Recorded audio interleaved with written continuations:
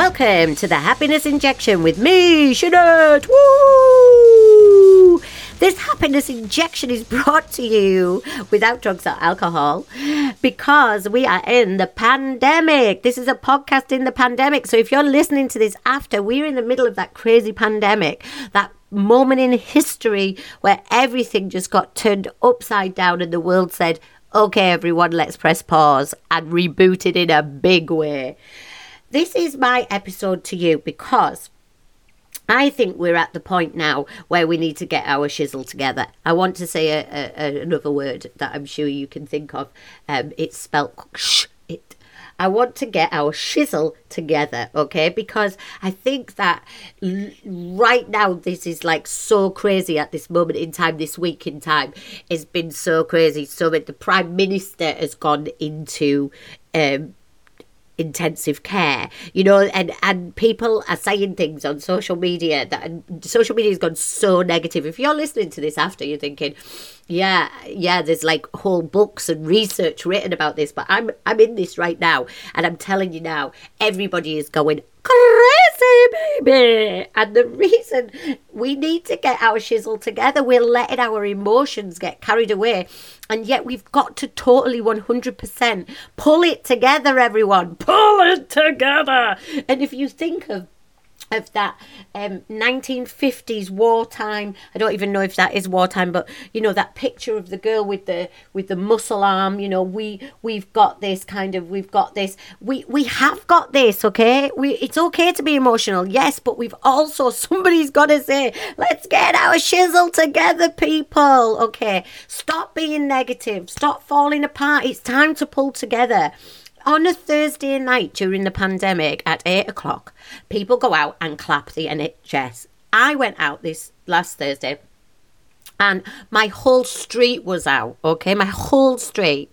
My street isn't a street that is a community, I would say. My street is very much like, hi, how are you? Fine. Are you moving? I haven't spoke to you for 2 years kind of street, okay? I would love to live in a street. You know, I used to live in a street when I was younger where people just walked in each other's houses and didn't even knock. So if you were necking on the sofa, you know, with your boyfriend.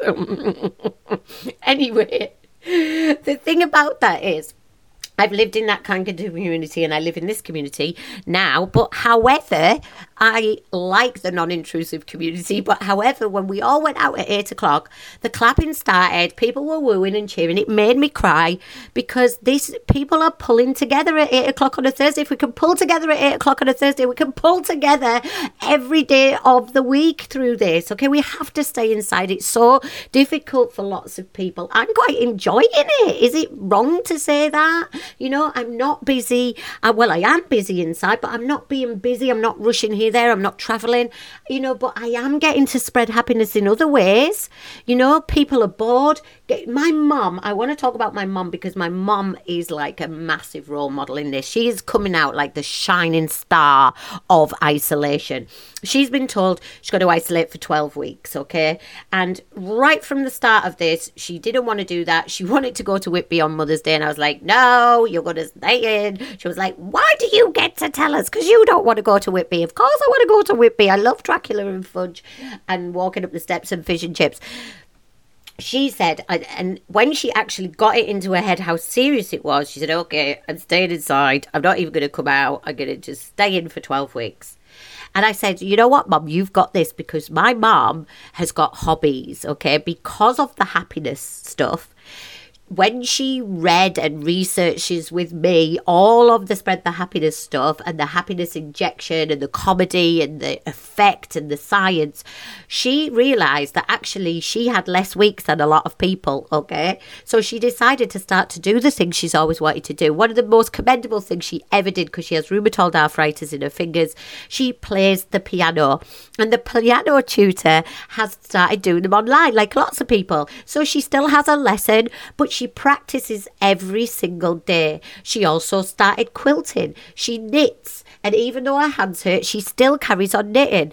This woman is like the queen of hobbies, but also you thinking, well, she's retired. She's not retired. She works for me. So also she schedules into a day of work. We have a Zoom meeting. And she said to me yesterday, the thing that's keeping me going, Sinead, is that actually I have a schedule, okay, which I just think is the key to staying sane, having a schedule, okay. And she said, I think to myself, right, I'm going to do this, this and this. I mean, massively, she's helping me finish my book. And she read a chapter and she was like, that chapter is so all over the place. Can I do this, this, this and this? And then she said in the same sentence, I'm not a writer. And I was like, yeah, but you are, because you're helping me. I've written it and now you're sorting it into an order.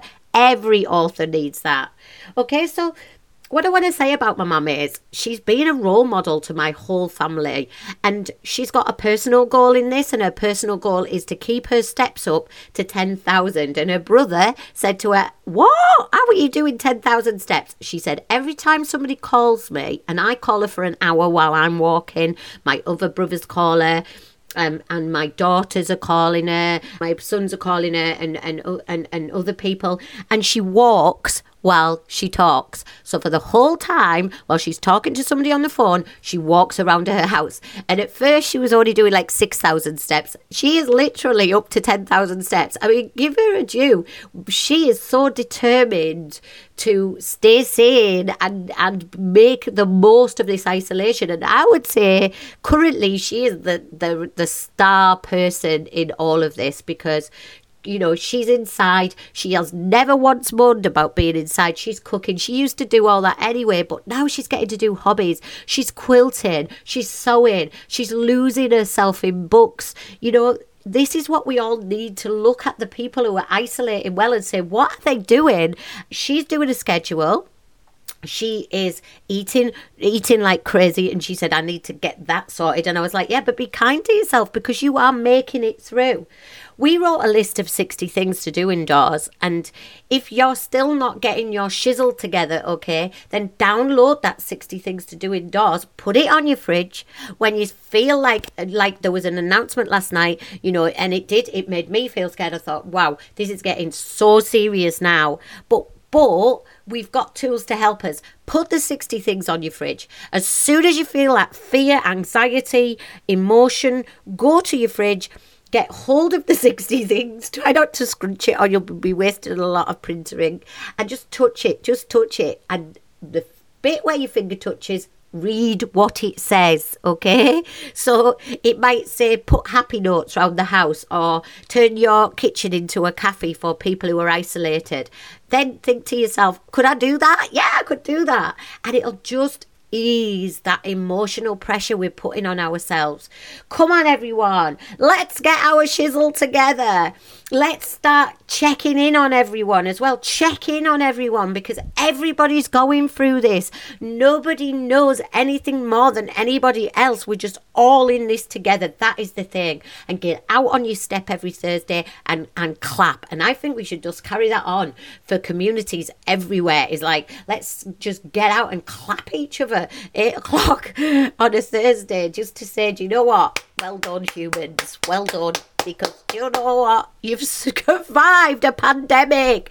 And this is going to be the stuff of history. And if you're listening to this, that was historical. But still, the same things apply. When you're falling apart, it's time to start thinking, actually, I've fallen apart. Now I'm going to pull my shizzle together.